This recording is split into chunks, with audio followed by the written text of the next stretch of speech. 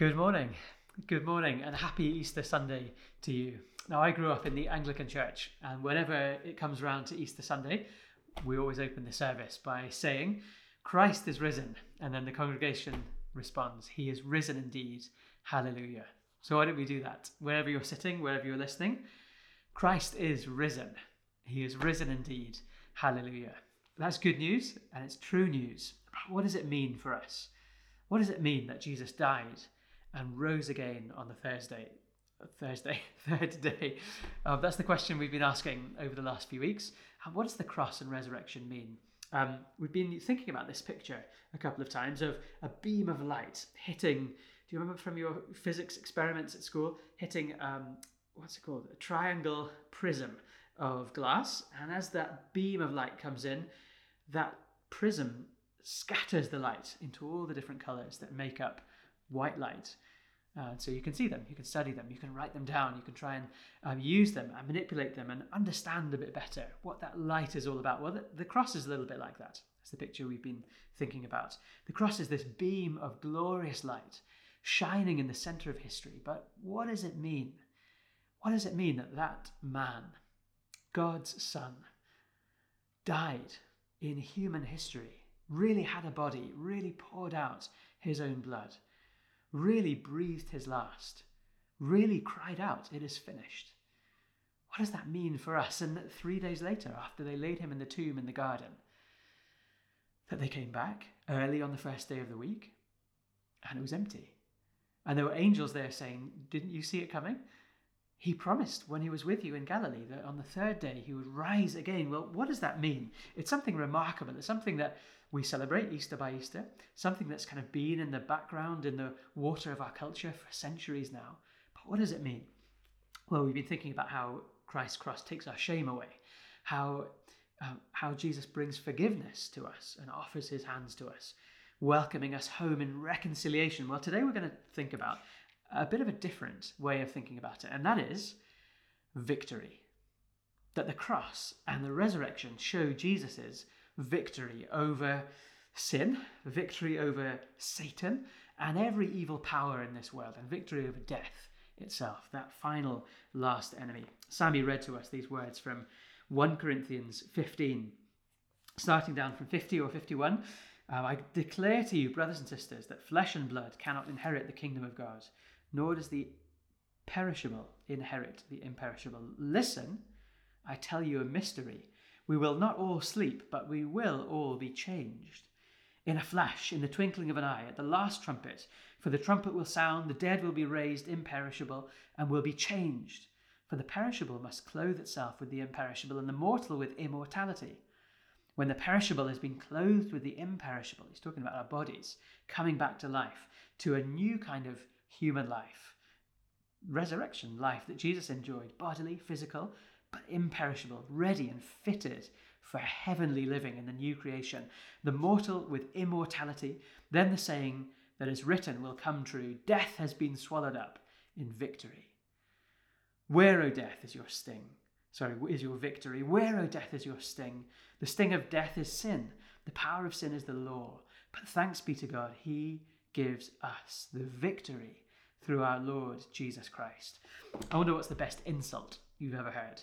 I think this has got to be up there, isn't it? Where, O death, is your sting?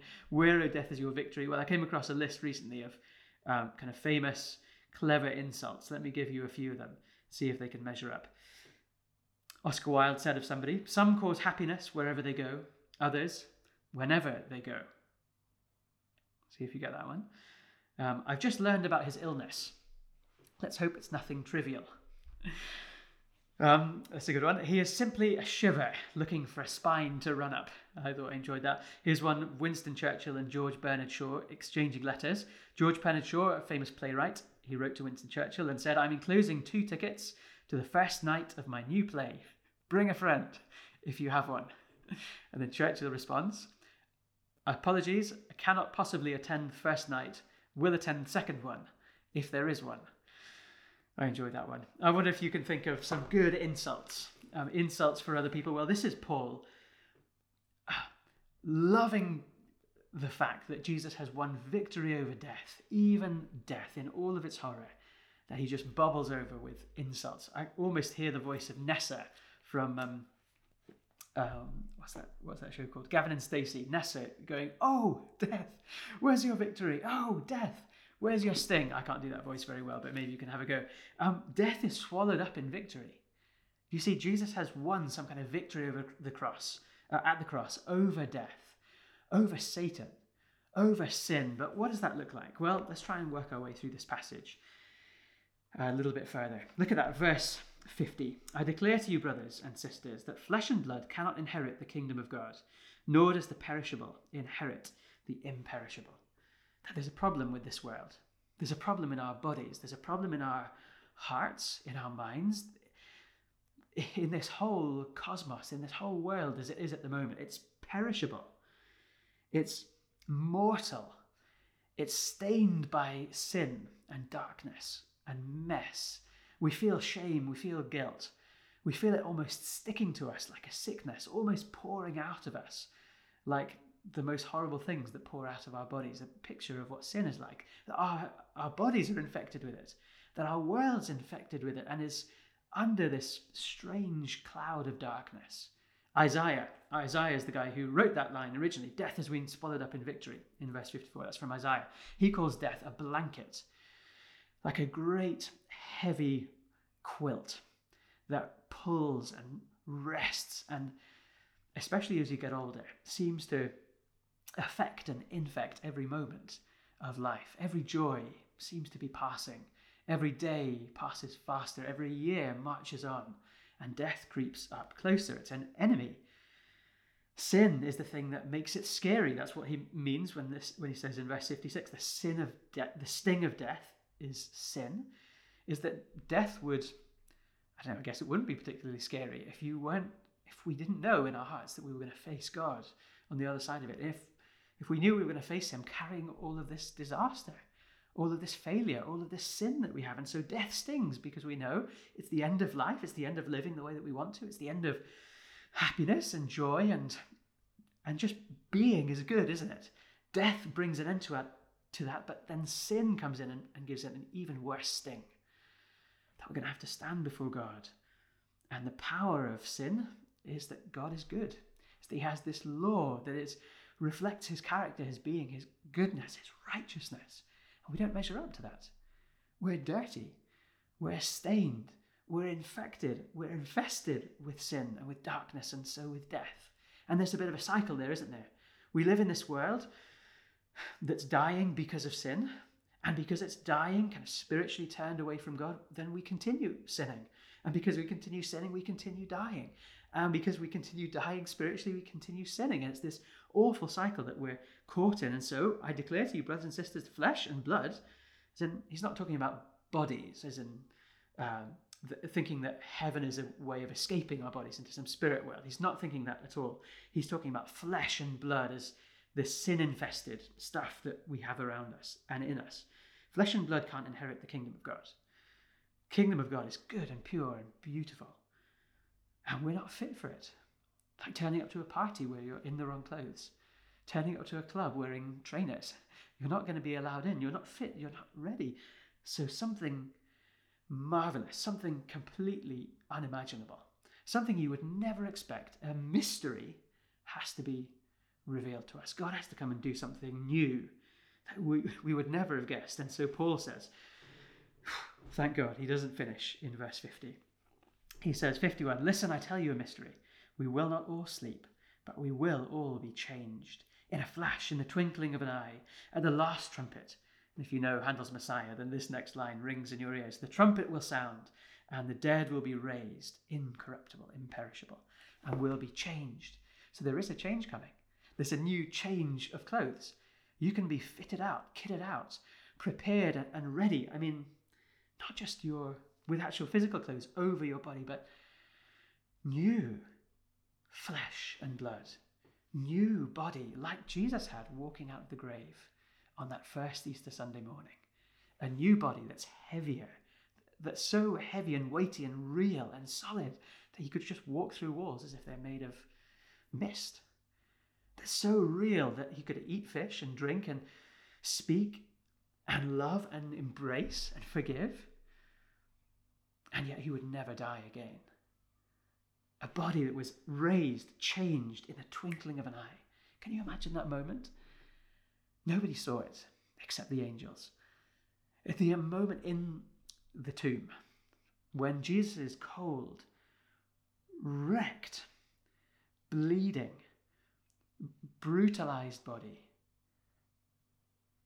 begins to warm up again. When his pierced heart somehow heals and begins to beat again, and blood begins to rush around his veins and down to his fingertips. And somehow he passes through, gets out of those grave clothes, tidily folds them up, with divine power, blows the tombstone away from that tomb and walks out into a new dawn for history, a new dawn for humanity. He's the first one out of the resurrection. A little bit earlier in this chapter, Paul calls them the first fruits, like that first strawberry that ripens in the patch, or that first apple from the tree, that first bite of that fresh batch of brownies that you made, and you know the rest of it's going to be good. What is Jesus? He's the firstborn from the dead, and there's plenty more that are going to follow. Lots of apples to come on that tree, lots of strawberries from that patch, lots of people who are going to walk through death and out the other side, because Jesus is not just the Savior. He's not just the forgiver. Jesus is the champion. Jesus is the victor, the winner, the one who's crushed death, that final enemy, the one who's pulled out Satan's teeth. Satan bitten him on the heel, as God promised he would right back at the beginning of Genesis, bruised his heel. But in doing so, Jesus has crushed that serpent's head. So Satan's done away with. And then sin, well, sin is in the rearview mirror too. It's passed away. Now, how does that work? Well, let's try and work our way through them. Sin, Satan, and death. Let's go in that order. How does Jesus defeat sin? How does he defeat death? How does he defeat Satan? Satan, what did I say? Sin, Satan, and then death, that last enemy. So sin, how does Jesus defeat sin? This kind of stickiness that we have in us, this desire that we have to turn away from God, to do pretty much anything that doesn't fit with what he wants us to do, to live according to our own way, to walk away from him and do what I want to do with my life. How does Jesus defeat sin? Well, sin is something that we're tempted towards when we believe that God doesn't love us. That's how it began back in Genesis. Satan comes along and he whispers lies to Adam and Eve and says that God doesn't really love you. God doesn't really have what's best for you. He just thinks you're a piece of dust. I mean, he made you from the dust anyway, didn't he? So just take that fruit. Do what you want. God doesn't have your best interest at heart. And so they do. They take the fruit, they eat it, and they turn away from God and start believing that he doesn't love them. And all of the rest of sin flows from that, from disobedience, from rebelliousness, from wanting to live our own way rather than God's way, from unbelief, from kind of not trusting that God is who he says he is, who he really is, deciding to believe ourselves or to believe Satan. And so we do what we want. We disobey and we turn away from God. But there's one person who's walked in the world who's never done that. His name was Jesus. He was the only true Son of God. He was like a new Adam, Paul says in Romans 5. A new Adam who's born into the world, who goes about his life from a young age all the way through to his 30s, all the way through without sinning at all, never turning away from God, always going to him in prayer, always living his life, obeying his Father, speaking, doing, thinking things that are in line with God's will, with his law. He lives this perfect life. And then he dies. It's a really strange thing because Jesus says, nobody can take my life from me. So why on earth does he die? He doesn't deserve to die. He's the only one that sin has never infected. And so why does he die? Well, he dies to carry our sin with him. There's a verse in 2 Corinthians that says, Jesus on the cross became sin so that we might become the righteousness of God. So there's this kind of swap that takes place, that God gives Jesus all of our sins and he takes them away. It's a little bit like going up to an airport security scanner. you ever been to one of those and you have to put your rucksack down and take your shoes off and your belt off and give them your wallet, make sure you've got no metal or liquids on you in your pockets or anything like that. You put everything through the scanner, and then that dreaded moment when they pull your bag aside and they start to open it and look through all of your stuff, and you're embarrassed. All the stuff that you thought was private, that was tucked away in this bag of your own personal possessions, begins to be put on display for the whole of the airport to see. Imagine if someone did that with your life. It'd be even more embarrassing than someone pulling out your underwear or your rusty razor or that book that you had thought was just between you and yourself that you didn't want anybody else to see you reading. It would be way more embarrassing if somebody did that with your life, with all the stuff that we keep in the darkness of our own hearts. But what has Jesus done? He's come to you and taken your rucksack that's full of all your most embarrassing things, all of your darkest habits, all of your sins and failures. He's taken that rucksack off your shoulders, put it on himself, and then died with it, taken it far away and sunk it into the deepest part of the sea. So he's taken our sin away and gotten rid of it. What does that mean? He's defeated sin, because sin stands over us. Sin weighs us down. Sin keeps you from taking that flight. Sin shows you who you really are until Jesus comes and takes it away and makes you new inside. Comes away and defeats all of that old you. Wins a victory over the accusation and the darkness and the weight that was over you. So Jesus defeats sin, takes it away. And death as well. See, these things are all really linked together. It's hard to pull them apart, but we're having a go. So sin is defeated. Now when God looks at you, the clothing image, right, that you're changed, that he gives you something new to wear is a really helpful one there. Gives you his new rucksack, full of all Jesus' good deeds, all of his wonderful beauty. Clothes you in his perfect righteousness. So when he looks at you, you're dressed and ready for his presence. So sin's taken away. What about death? Well, the wages of sin is death. And Jesus has come and done a deal where he's taken those wages. He has signed on the dotted line and taken that check, taken those wages into his account and died that death. And so death itself is embarrassed now. Death has got no more power anymore. Death is wandering around lonely, sitting at the bar in your local pub with just a pole where his scythe used to be, and with a kind of depressed and lonely look on his face. And you can imagine people going up to this sad, lonely death guy looking lonely at the bar and asking him about life, and he would reminisce about all the great power he used to have, about all the people he used to keep in chains of gloomy darkness, about all of the exploits he used to do, taking millions of people all at once to their deaths in great wars and famines and sicknesses and disasters. And now here's death all alone, sitting at the bar reminiscing about his former power because he doesn't have any anymore. And so you can hear Paul say, come on then, death, do your worst. Where's your sting? Jesus has been raised through death. You did your worst for 3 days, tried to keep him rotting and mouldering in the grave, and you couldn't hold on to him. It was like he was slippery, coated with butter or something. Hands couldn't grip onto Jesus. Slips out of death's grasp because he's paid sin's wages. Paid it all. It really is finished. And so death has no hold on him anymore. He's blunted that scythe. He's retired death. He's killed death.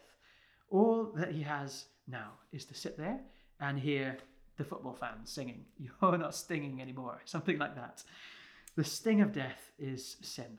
Sin's gone. The power of sin is the law. Well, Jesus filled it up, completed it, did all the good that we could ever be asked to do, and then died in our place and rose for our hope. You see, if you trust Jesus, what has happened to him has happened to you and will happen to you. That you've died, your old self is gone, and sin has been washed away.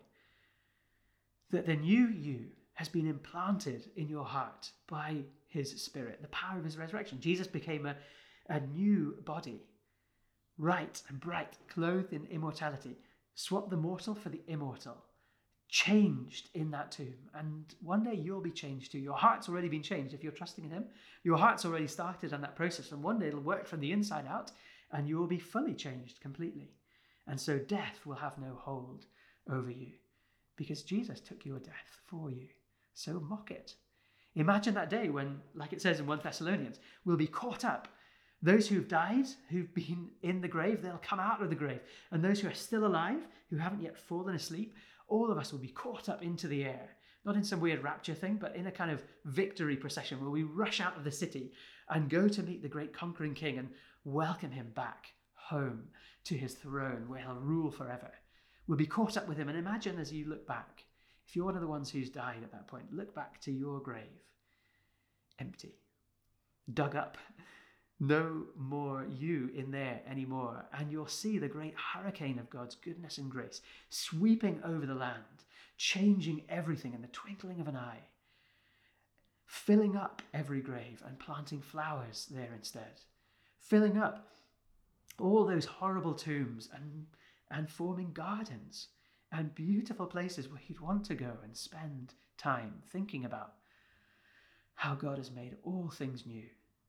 Imagine that, being caught up in the air, looking behind, seeing those graves empty and then filled, and then mocking death and saying, come on then, you did your worst and now look at me. I've been raised in Jesus' power, raised to live forever. So you see, Jesus defeats sin. Sin has no effect on us anymore. He defeats death, that last enemy. One day, once and for all, it'll be a thing of the past, forgotten. And number 3, he defeats Satan. Who's Satan? Well, he's the one who rules this earth, at least used to. He's the one who, in every power and authority, whatever it is, in propaganda that pumps out stuff that makes you think that Jesus just isn't really real, or in all of those authorities that there are that keep people in chains, that traffic humans around the world still today, that keep people in poverty and keep the wealthy more unimaginably rich than ever anybody's been rich before. All of those powers and authorities, there's something behind them, and his name is Satan. A great liar, a great deceiver, the embodiment of evil and darkness. He's not the equal of Jesus, by the way, but he does have great power. And he goes around the world trying to keep people with their eyes turned away from God, trying to keep people in chains of gloomy darkness, trying to keep them in temptation so they keep on sinning and keep on being afraid of death. And then when they do sin, he comes along with accusations and he says, God could never love you. Look at what you've done. Look at who you are. He comes with accusations. He comes with lies. He comes along with all sorts of strange and mysterious schemes that keep us in darkness, away from God, that keep us eating fruit that seems so sweet and just turns bitter and rotten in the eating. Do you know what that's like, to sin like that? Well, that's Satan's business. That's what he wants you to do. It's those lies about yourself and about God that he wants you to keep on believing. It's those sins that you just can't get out of the habit of doing. He just wants you to keep on doing. But Jesus comes and breaks his power. Because if his power is in lying to you that God isn't really good, well then what does the cross do? Proves that God is even willing to do that for you. How could God keep anything back now that he's given you his only son? What else is there to give? It's proof that he loves you more than anything else.